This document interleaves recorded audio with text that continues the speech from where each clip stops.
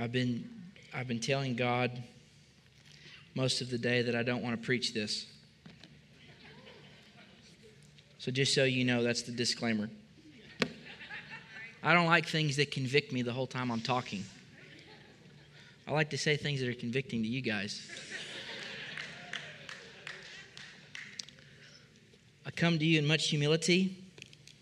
I come to you as somebody that is sensing, as the leader of this campus, what I am sensing to be a word from the Lord for me individually, but also for us corporately. And Austin and I have talked about a lot of things today, but we have not talked about what I was going to be preaching about, because I wasn't fully convinced until he gave that prophetic word that he gave after the worship time. And I really want you to just allow the Lord to minister to your heart in regards to how this plays out in your life and your walk. I know we're all at different seasons and different stages in our walk with the Lord. And I think that we have to be sober-minded in regards to the days that are ahead of us. Because if you have a relationship with the Holy Spirit at all, you know that the things He's telling you are for a reason. And you know the things that He's preparing in your heart and speaking to your heart about and trying to lead you in is so that you're not caught off guard. He wants you to live in a state of readiness. He wants you to live in a state of being connected to His power and His sustenance. And I feel tonight as we continue on our God Thoughts series, I know it's been a while since we've been able to get back around for tonight for the second installment, but we had an incredible week last week with our Dwelling Place service. A lot of cool testimonies that are still coming out. Hopefully, some of those we can capture as they come and share with you in a cool way. And we just seen the beginning of something I think that's going to really deepen those services and those times. I was really proud of the ministry team and them stepping out with the words of knowledge and the things that they gave. There were several that came up to me after the ministry time was done and said that many of the words of knowledge that they gave, people that didn't raise their hand because they were afraid came up and said, I was too afraid, but that was for me. So I was just happy to see the response and people really just allowing themselves to be moved by the Holy Spirit into a deeper place of worship. And I know that that's definitely on God's heart for us as a Wednesday night group, is just to move into a deeper place with Him, a deeper place in the release of our faith. And I've had an interesting past 2 or 3 weeks personally, and just different things that seem to show up and are always the signs of you actually making progress and moving forward. So I tend to get excited whenever there's resistance, because it means that we're heading in a direction that darkness is threatened by, and that's exciting to me. But I just have to remind myself that it's exciting whenever those things start to show up and dealing with that. But I just feel a level of excitement in my heart that we're in the middle of a really good season.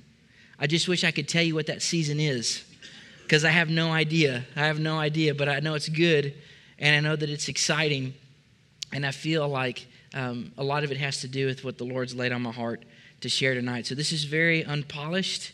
Anytime I preach from this, you need to know that it means it's very unpolished, because this is just where I keep my thoughts, is in this thing here. It's very scary. You never want to read this, but I'm going to do my best to extrapolate from that and take a few core things that I feel like God's given me as kind of anchor points as we continue on tonight with God Thoughts. So let's pray really quickly, and then we're going to jump in. And my first statement of the evening is going to be a quote from Dr. Seuss. So it's going to be a great service. It's going to be awesome. Father, we thank you for your grace in our lives. We know and believe, Lord, that you are speaking to us in this hour about endurance and resilience and fighting a good fight and running a good race. And Lord, I pray tonight that we would just allow ourselves to embrace the conviction of the Holy Spirit. Because God, your word says that you discipline or you correct those that you love. And Jesus, as long as you're speaking corrective things to us, that means you still love us. And Jesus, we're excited about that tonight. I pray that as a pastor, communicator this evening to the sheep, that you would use me. And Father, that I would represent you well. And Lord, I'm still a little bit upset with you for having me preach this tonight. In Jesus' name, amen. God wants honesty from you, just so you know. He's a big enough boy to take your whining. So I'm never ashamed of whining to God. He, as any good father, he is long suffering, and then he tells me just to shut up and do it. So that's where we're going to go tonight.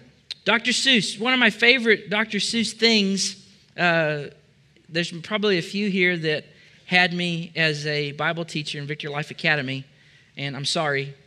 I didn't know then what I know now, and I could have done a better job, but most of you stuck around, and we saw good things happen with those group of kids. But man, I was pretty zealous in a lot of immature ways. So it's always good to look back. And in the moment, you never know, though, do you? In the moment, you're like, I'm just on fire for God, and this is just exactly what needs to happen, and everybody needs to know the truth that I carry. And then you get a few years down the road, and you're like, man, I'm surprised I did anything good at all. But if you had me during that time, there's only probably 2 or 3. I took off my glasses. That's another way you know I'm nervous if I take off my glasses, because it helps me preach if I can't see what any of you are doing. So 2 things to know about me. If I preach out of this, it's very unpolished, and if I take off my glasses, I'm nervous. So those are just some things to know about me. But if you had me during that time in the academy, then you'll know that I kind of had this kick for a while on preaching from the Lorax. And the Lorax is good. I enjoy it. Some people get offended by it because it seems too like green or, like a hippie cartoon or something like that. And I'm fully aware that we're in southern Oklahoma, and I get that. You can interpret the Lorax the wrong way, or you can get your mind renewed and look for the kingdom in it. And I think that we should do that with a lot of things that we just have the propensity to get offended about. We need to open up our mind and say, God, could it be possible that you really do seem to show up in everything at some level, and you can speak to me through this? So that's kind of how it was. And other thing you need to know about me is that I have a propensity to cry about really ridiculous things. So there's the cartoon, The Lorax, not the old one, but the newer one. And every time I watch it, I cry at the end of it. I cry at a lot of weird things. I don't know if you're familiar with the musical Hairspray, but I cried at the end of that too. There's just a lot of strange things that I cry about. I also cry when I go to the Brazilian Steakhouse, but if you don't cry at the Brazilian Steakhouse, there's something wrong with you. You need to get saved. That's a beautiful thing. That's heaven on earth. That's very close to just a manifestation of God's glory. So a lot of you would just be a lot happier if you went to the Brazilian Steakhouse. So a lot of you don't need deliverance. You just need unlimited meat for an evening is all that you really need. But this is the quote that God put on my heart, and it's probably one of my favorite quotes. And I mean, I've read quite a few things, but I really like this quote because I feel like it speaks to the Christian life in a way that's simple, but at the same time profound. So I'm going to start off the night with this. Dr. Seuss, the Lorax. This is the Lorax talking, just so you know. And he says, unless someone like you cares a whole awful lot. Someone like you. Everybody point at yourself and say, me. Unless someone like you cares a whole awful lot, nothing's going to get better. It's not. I think the most believable lie that the enemy tells the Christian every day is this: that's not your job. I think the most believable lie the demonic forces whisper into the ears of unknowing, unsuspecting, oftentimes ignorant. You know the difference between ignorant and stupidity, right?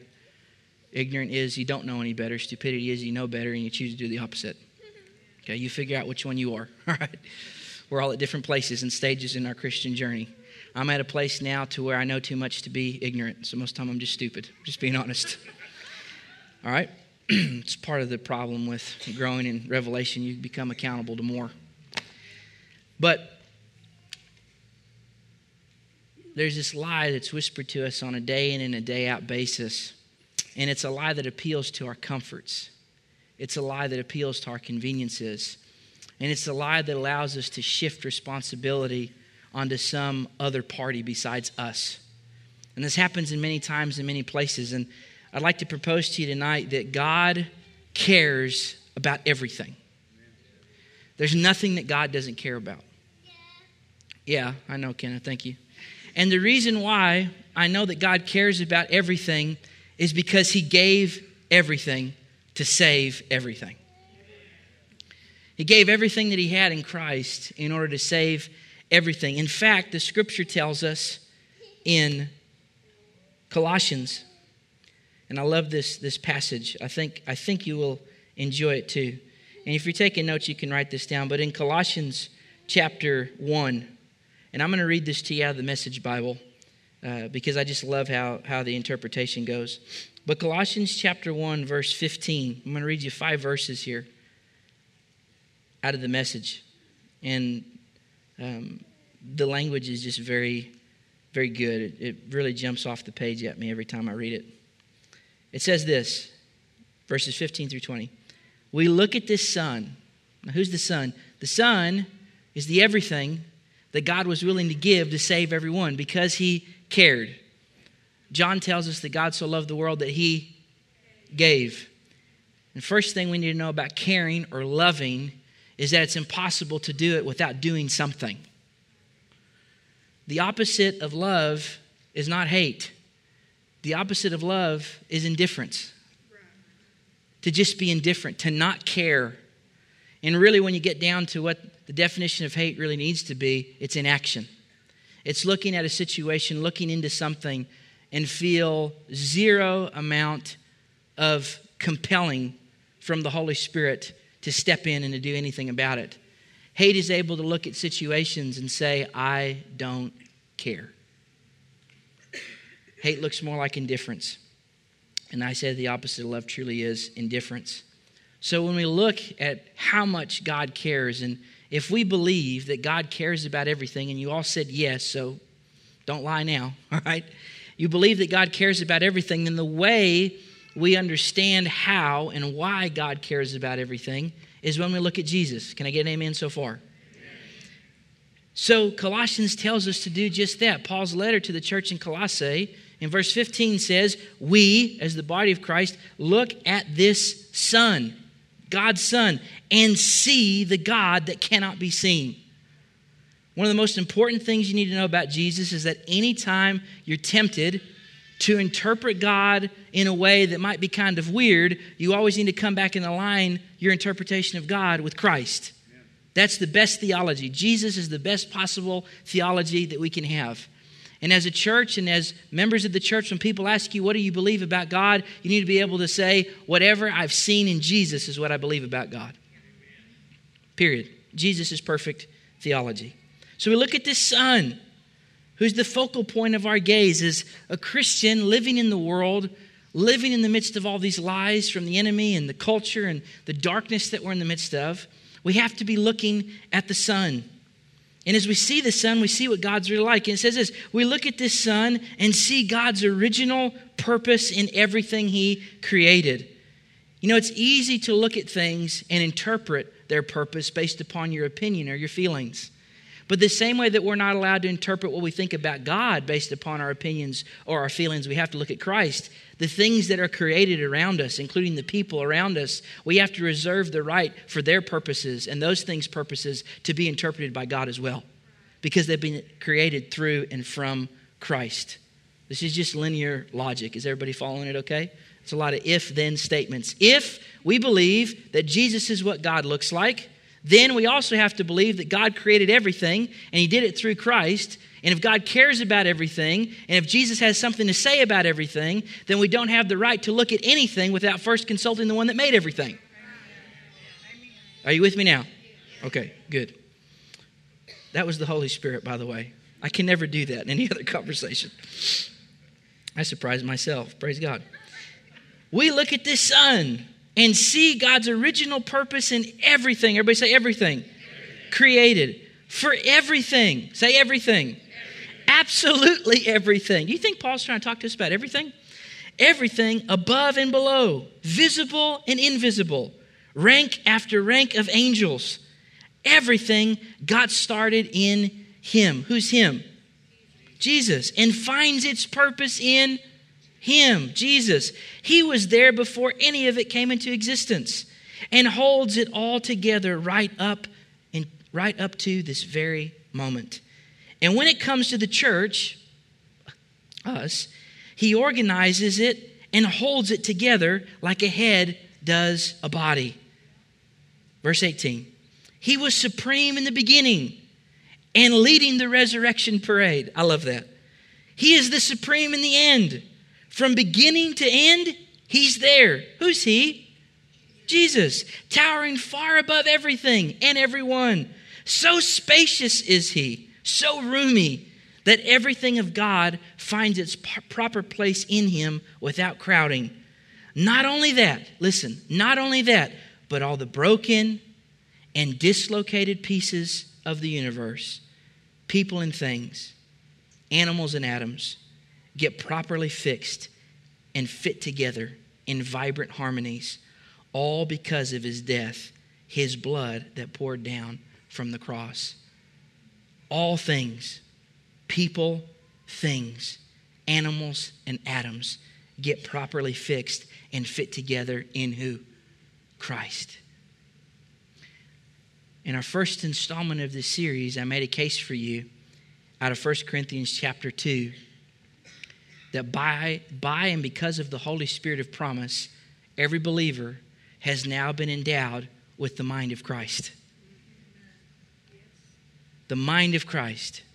The mind of the one that is sustaining all things, has created all things, and now through his death, burial, and resurrection, all things, every dislocated piece of the universe has now found its way to be completed in him. It's why he's the Prince of Peace. It's why he's the Prince of Shalom, because Shalom means wholeness. It means health. It means wellness. It means healing. It means completeness. Jesus, through what he's accomplished, through his death, burial, and resurrection, has brought all things into a place of completeness, shalom, inside of himself. That mind, the mind of the Prince of Peace, is housed on the inside of every believer. Isn't that amazing? Pastor Duane on Sunday, he read this passage that I really like, and it's out of Jeremiah. You'll remember it when I read it. He read it out of the Amplified Bible. In chapter 5, Jeremiah chapter 5, verse 21 through 22 reads like this in the Amplified Bible. It says, "Now hear this, O foolish people without heart." Foolish is stupid, by the way. Foolish people without, I told you the difference, right? "Who have eyes but do not see, who have ears but do not hear. Do you not fear me, says the Lord? Do you not tremble in awe in my presence? For I have placed the sand as a boundary for the sea, an eternal decree and a perpetual barrier beyond which it cannot pass.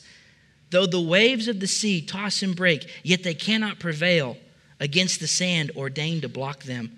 Though the waves and billows roar, yet they cannot cross over the barrier. Is not such a God to be feared?" The answer is yes. Think about this.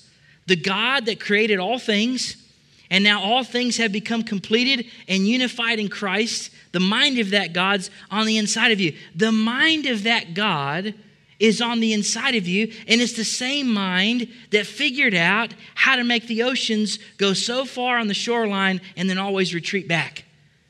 Have you noticed that everything in creation speaks to God's fascination with balance and boundaries? Have you figured this out yet? Everything. Pastor elaborated on this on Sunday about the earth tilted just the right way so that we're not too hot, not too cold. The ocean's going so far on the shoreline and retracting. Do you know whenever a tsunami happens and the water crosses beyond that shoreline, how many of you know that nobody wants to live every day with a tsunami happening if you live close to the ocean? When those kinds of things happen, those times of chaos, everybody's able to say, that's not right. That's dislocated. That's gone beyond God's boundary. That's gone beyond the way that things are supposed to be. That's how we are with death. You know, human beings were not created to die. We're actually created with an original intention to live forever. That's why nobody's okay with sickness, because we're not designed to be sick. We're not designed to die. That's not the original intention of God. This ocean wasn't created to be outside of its boundaries. The mind that created all of those balances, the mind that has created this system and these ecosystems of health in the world, that mind is on the inside of you by the Holy Spirit of promise. Is everybody okay with that? Dr. Seuss said, through the Lorax, that unless someone like you cares a whole awful lot, nothing's going to get better. It's not. And I'd like to propose tonight that God wants us to care about things more than we do. He wants us to care about things more than we do. And He doesn't want us to get there by this strange willpower or forcing ourselves in a particular direction. He wants us to learn to care about things the way He does by accessing something He's already placed on the inside of us. See, we're not trying to grow in our ability to care and our ability to be lights in the world and our ability to manifest heavenly realities in our day-to-day. We're not trying to grow in that by obtaining something. We're actually trying to grow in that by surrendering to something that's already on the inside of us. Most people are thinking through growing and having impact and making a real difference in the world and growing in the relationship with God by looking at it as something that we have to obtain instead of something that we already possess by faith in Christ. And there's this internal thing that has to happen. See, we have to be able to start caring about the right things. Most people that I talk to care more about what are the things that God's wanting them to accomplish in their life, or what are the things that God wants them to do instead of caring about the person they're actually becoming. And I talked to you a few weeks ago about God's will in our lives has more to do with us becoming a particular type of person than it does with us accomplishing particular things. God's will is to mold our hearts into the right containers, to shape our characters, to shape the attributes that He's placed on the inside of us to be a better reflection of Christ. God's will at the end of the day is exactly what we just read out of Colossians, and that's this, that we, by His mind, would understand that all the broken and dislocated pieces of the universe, our lives included, have come into a place of health, come into a place of balance in this deep spiritual mystery in Christ, and God wills to release that kind of health and balance into a world that's in total chaos. The problem is whenever the inner world of the believer is not accessing on a day-to-day, minute-by-minute basis that place of balance, that place of peace, that place of accessing God's very mind. Unless someone like you cares a whole awful lot, nothing's going to get better. It's not. This is what I believe, that healthy people are helpful people. I'll tell you again, healthy people are helpful people. You can write this down or turn there with me if you want to. But take a look at 3 John, chapter 1, verse 2. John is the one mentioned in the scripture to be the beloved disciple of Jesus. He's the one that got to lay his head on Jesus' chest and hear the very heartbeat of God. That's so cool. Hope to be able to do that one day. How about you? And this is what he wrote in 3 John chapter 1, verse 2. He said, beloved, who's that?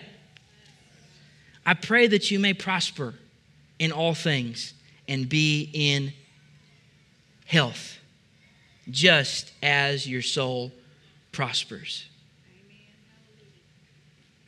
One of the founding fathers of the faith that got so close to Jesus that he could hear his very heartbeat, he said the thing that he wanted for the beloved of God more than anything else was for them to learn how to come into a place of health, how to come into a place of wholeness. Can I be real with you tonight? We're going to be limited on our ability to help heal cities and bring wholeness to cities if we haven't personally cooperated with the Holy Spirit to bring wholeness to our souls. We're going to be limited in our ability to bring wholeness and prosperity to entire regions. I don't know what you're in it for, but I think Jesus is in this to win the world. I think Jesus is in it to win Durant, Oklahoma. I think Jesus is in it to see everybody in your family saved. And I think that a lot of times we're not able to access God's mind like we should, which is a whole mind, a sound mind. And it's because we have to deal and walk through all the mess and all the junk and all the spiritual traffic that's taken place in our souls, in our inner world. I don't think it's God's best for Christians to pronounce freedom but still privately live in bondage. I don't think it's God's best for believers that are filled with the very mind of Christ to preach patience but be rude people. I don't think it's God's best for believers, okay, to proclaim health but still live in a place of solical sickness, filled with suspicion, worry, offense, division. Are you following me? And here's the thing I know is that God's health wills to manifest in your life in every particular area. And do you know why? Because God's healthy.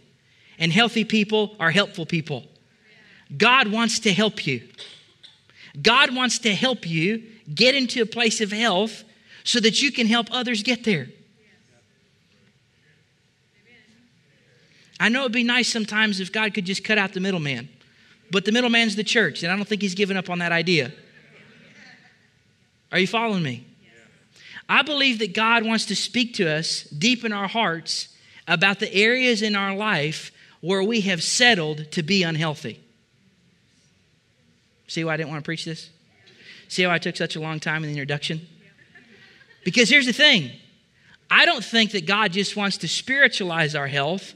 I think God wants us to be healthy on all three dimensions of who we are: spirit, soul, and body. And at some point in time, if I preach this, I'm going to have to talk about how I have this propensity to seek comfort through the fast food line instead of time in His presence. That's not God's best for my life. It's not God's best for your life. Are you following me? See, I'm willing to talk about my weaknesses. You just have to be too. And you got to be honest enough with the Lord to say, God, if you've really placed your mind on the inside of me, and your will is that I would be in health and prosper even as my soul prospers, then what excuse, what lie have I bought into that's justifying this measure of unhealth in me? Why do I believe it? Why have I justified it? And why am I content living in a way that's subpar from what you've died to pay for?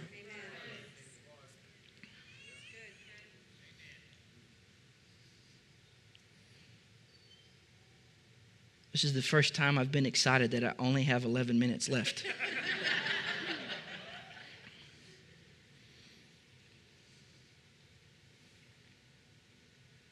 I think God cares about everything. And I think the first thing you got to have a revelation about before you can really go about bringing health and help into the world is believe that God wants to help you. I believe that you've got to believe that God wants to help you step into a place of health in your body. I believe that you've got to believe that God wants to help you step into a place of health in your relationships. I believe that you have to believe that God wants to help you step into a place of health in your finances.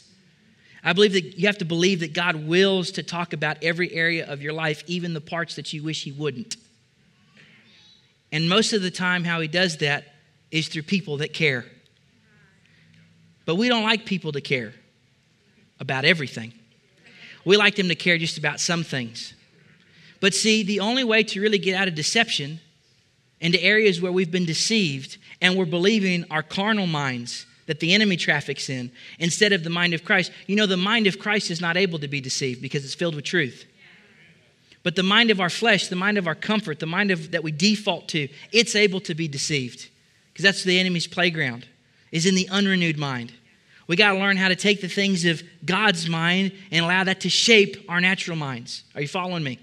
We got to take the mind of Christ that's in our spirit and operate through the realm of our soul, our thoughts, our will, and our emotions, and allow it to now actually shape this natural mind, which is this kind of gooey, muscular thing up here, and create new pathways, have new synapses fire, create new habits.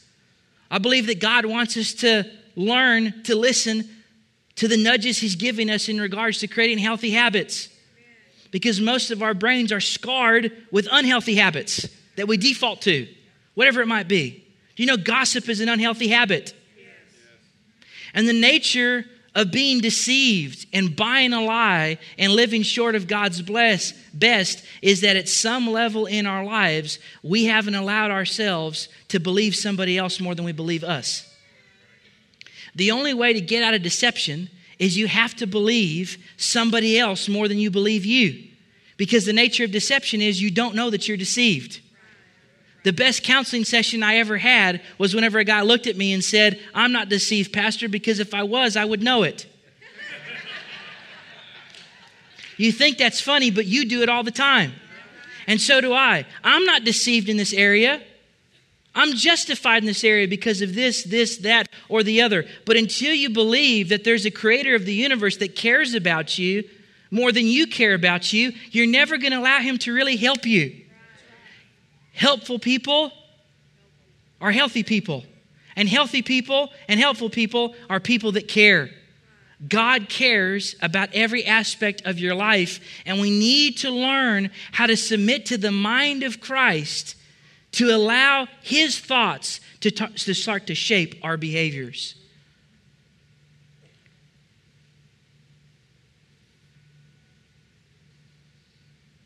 Is everybody okay? What area of your life are you living short of God's best? What area of your life have you allowed a lie of comfort to now create a stopping point in regards to God's blessing in your life? You know, most of the time, if you're anything like me, and since I'm really nervous talking about you, I'm just going to talk about myself. If you're anything like me, the word discipline is a bad word. Do you know why I don't like discipline? Because it's discipline. Don't like discipline. Discipline to me is bondage. Why would you want to live a life of discipline in that particular area? Because that's bondage. That's legalism. Haven't you heard about grace, man? Don't you need to get saved? Don't you need to learn that God really doesn't care about that? Well, he does.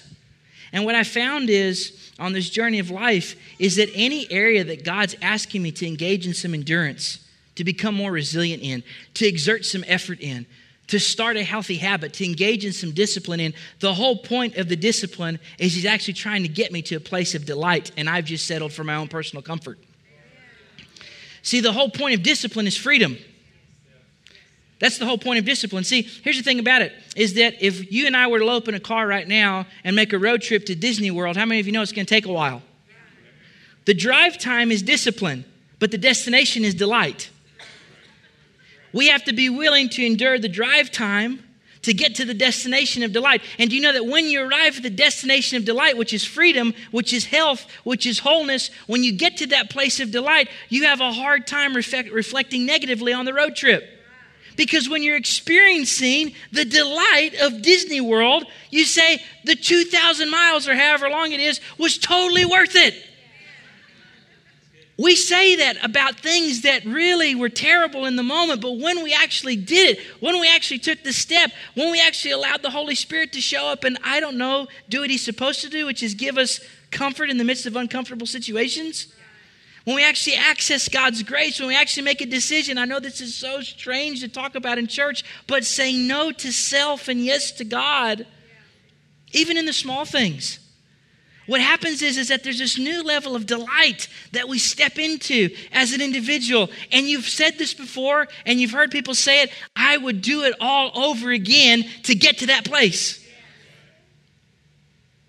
But the lie of convenience, the lie of spiritualizing your excess, the lie of spiritualizing your unhealth says that it's somebody else's job. Well, I'm just not wired that way. I know there's some people that set aside time every day to be in the scripture and to read and study God's word, but I'm just not wired that way. That's somebody else's job. I know there's people every day that set time aside to pray and really commune with the Lord. With me, I'm like in every other prayer kind of guy. Every other day I'll pray a little bit. I know there's people that can't watch that particular show or listen to that type of music, but it really doesn't have any effect on me. That's somebody else's job to worry about that. I know there's people that just are really easily able to create healthy habits like eating right and actually doing something physically active in a day. I know I'm making myself sick talking about it, but that's just not me. That's really for somebody else. Are you following me? But the question is this: is it really somebody else's job? Because see, this is what happens. Whatever area of your life that you're currently not engaging in the discipline of accessing God's mind, whatever area of your life you're not engaging in the discipline of saying, Jesus, I know you probably care about this, and I've been ignoring your opinion on it. I know this area of my life was something we never talk about, and I know that you really want to talk to me about it. See, whatever area of our life we're living out of balance, out of health, it's impossible for that not to be contagious on every other area of your life. There's things in my life that I find when I don't put restraint on them, it contributes to breakdown in every other area.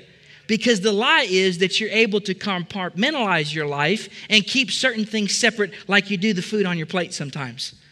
As long as I don't let this touch this actually has no effect on this.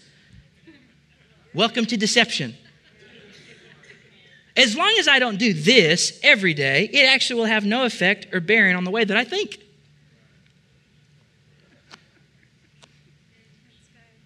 As long as I do this and then do this, it'll make this okay. Are you following me? What if God cares about more things than you think He does? What if God actually wants you to not just experience life at the mediocre level that you're okay with, but what if God actually wants you to experience what John 10:10 says, life and it more abundantly? What if the destination is delight? The reason I know it is because it's what the beginning was. The word Eden means delight. God's destination for your life is not a road of slavery that we interpret as discipline. God's road for your life is learning how to live in a disciplined way to access His mind before you default to yours, so that you can actually now live a life of freedom, delighting in the goodness of all His many benefits. I think at some point in time, we have to make some things not somebody else's job. Everything.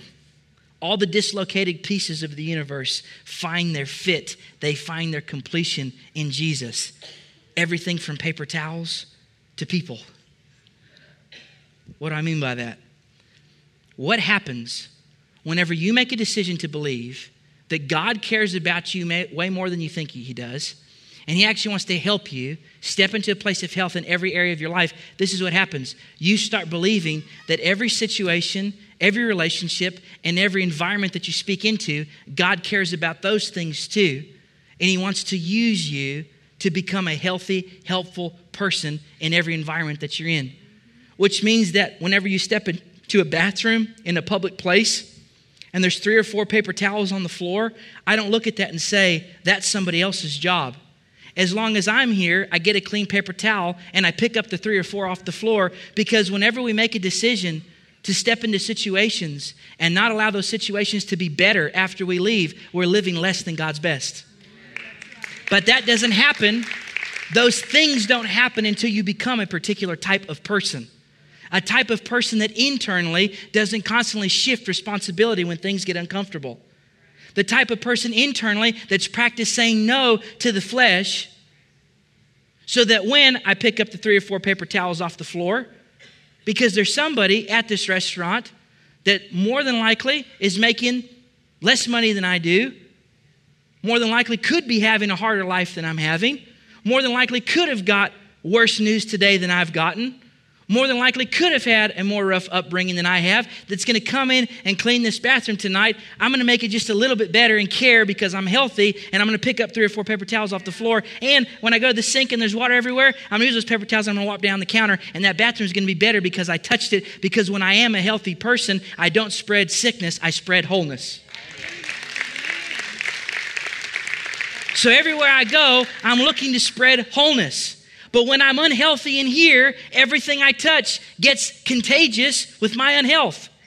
It gets tainted by my complacencies and by my attitudes and by my insecurities Instead of when I step into a place because I've disciplined myself, as Paul says in 1 Corinthians chapter 9, he says that as a runner runs a race to win, he said, and they receive a wreath, a trophy that's perishable. He said, so much more are we that are running this spiritual race. We need to run a race to win it for the reward. He said, and I don't box as somebody just boxing in the air. He said, but I discipline my body like an athlete to bring it under control. What does that mean? I bring myself willfully by cooperating with Christ's mind and his power and his enablement in my life. Because here's the beautiful thing about it. If you were able to get healthy by yourself, Jesus would have never died. And if you had enough willpower on the inside of you to change, nothing ever would have changed, including the world. The power on the inside of you is accessible through the mind of Christ. And when I choose to consult the scriptures and the Holy Spirit to access God's mind, what happens is that health starts to be released in my life. And I see situations and I can't help but start having God thoughts about myself when I look in the mirror, about the bathroom at the restaurant, and about the people that I work with.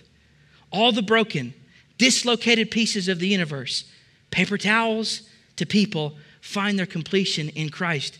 Church, where is Christ at this very moment? Right here. There's something on the inside of you that's constantly drawing you into a place of making wholeness, making shalom. In fact, it's what Matthew 5 says. Blessed are the peacemakers, for they shall be called children of God, representatives of God in the earth. Accessing God's mind and starting to interact with God's thoughts means that I get God results in my personal life and in the life around me. What is God wanting to talk to you about that you're too busy being deceived about? You have to trust somebody else more than you trust you. Which is why community is important. Which is why life group's important. I did something this week that's scary. And as I got some of the results, it was proven that it was scary. But I listened to this message not too long ago by a guy named Chris Valentin. And it's from about 3 or 4 years ago. It's called Success as a Team Sport. And after I listened to this message, I felt the Lord tell me this. I want you to email everybody that works for you in Durant, everybody that you're entrusted to oversee, everybody that's on your team, all 20 folks. And I want you to ask them to respond. Make sure you tell them there's no negative consequences for doing this, but to respond back to you by said day with one piece of advice that would make you a better pastor, leader, friend in their life. I tell you that not to say, oh, look at what I've done. I tell you that because at some point in time, for you to access God's thoughts, as I told you in the first installment of this series, you've got to take control over your thoughts. And there's things that people see about your life that you've been too busy being deceived by the enemy about. There's things that people see about your life, and God will use healthy people to speak helpful things into your life. Now, there's a disclaimer on this. I suggest that you ask healthy people. You'll have God thoughts about the people to ask. You'll have God thoughts. God will speak to you individually, but especially if he's trying to work out pride and arrogance in your life, he'll ask you to ask other people too. Because arrogant people a lot of the time are just content with talking to God about it and not bringing anybody else into it. Because most of the time there's an undertone of fear with everybody that's arrogant, just so you know. Arrogance always is a compensation for paralyzing fear. So if you're an arrogant person, you just need to get fear out of your life. That's it. You'll stop being arrogant. Simple. Isn't that cool? All right, I'm losing you now. Every head bowed, every eye closed. If you believe that all the broken, dislocated pieces of the universe, from paper towels to people,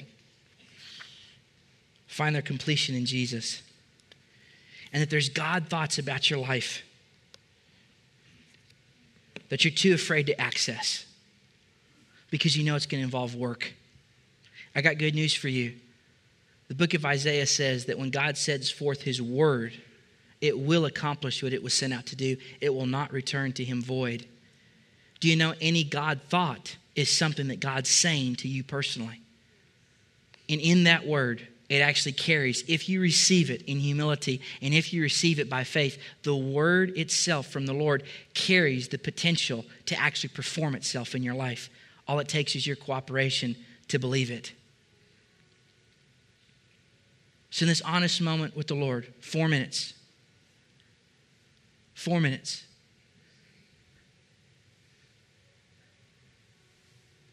Between you and the Holy Spirit, I want you to ask Him one of two things. Father, I ask that you speak to me about any area of my life that I've settled for less than your best. And show me why I've done it. The second thing I want you to ask Him is, God, show me a healthy person that I can go to in my life group, in my friend network, on my grow team, in my church, in my family,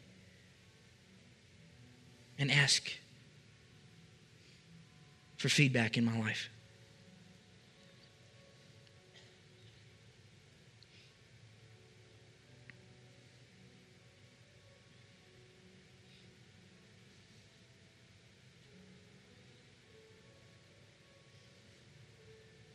For some of you, God might speak directly to an issue or an area of your life. He's got a word of wisdom for you. He's got a way for you to grow in health in that area. You got to believe that He loves you and that He desires to help you. He doesn't desire for you to stay broken in that area.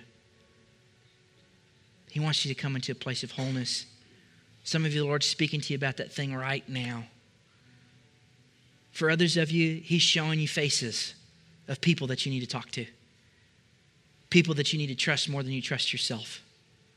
People that you need to go to and say, hey, look, there's some areas in my life that I know I'm unhealthy. I just don't know what they are. Do you see anything in me that's less than God's best? Father, in the name of Jesus, I speak against the spirit of fear in this place. I speak against, Father, spirit of timidity that leads to us hiding behind comforts and justifying areas in our life where we're unhealthy. And Father, I pray that we would no longer settle for less than your best. But Jesus, our desire is that we would step into a place of shalom. We would step into a place of completeness, spirit, soul, and body. Where are those areas in our lives that stress has led us to embrace counterfeits? Counterfeits that provide momentary pleasure, but they're not delightful. We believe in this place that you've got a destination for us of delight. And we believe that you're going to instruct us. We believe that you're going to speak to us. We believe, and we pray tonight, Psalm 90, verse 12, that says, help us, God, to remember that our days are numbered, and help us to interpret our lives correctly.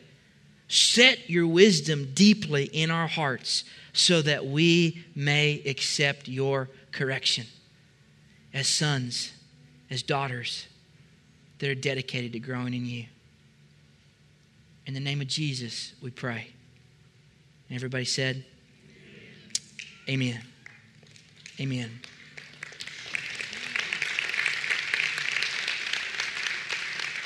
I want you to stand to your feet if you're ready to embrace God thoughts that are going to lead to God's best for your life. Stand to your feet if you're ready for a destination of delight. You're ready for a walk of discipline. How many of you believe that you're a disciple? It means you're a disciplined follower of Christ. It means there's areas of your life that God's going to empower you to run hard after Him and stop making excuses and to say, Father, help me. He delights in helping you because you're His children and He loves you very much.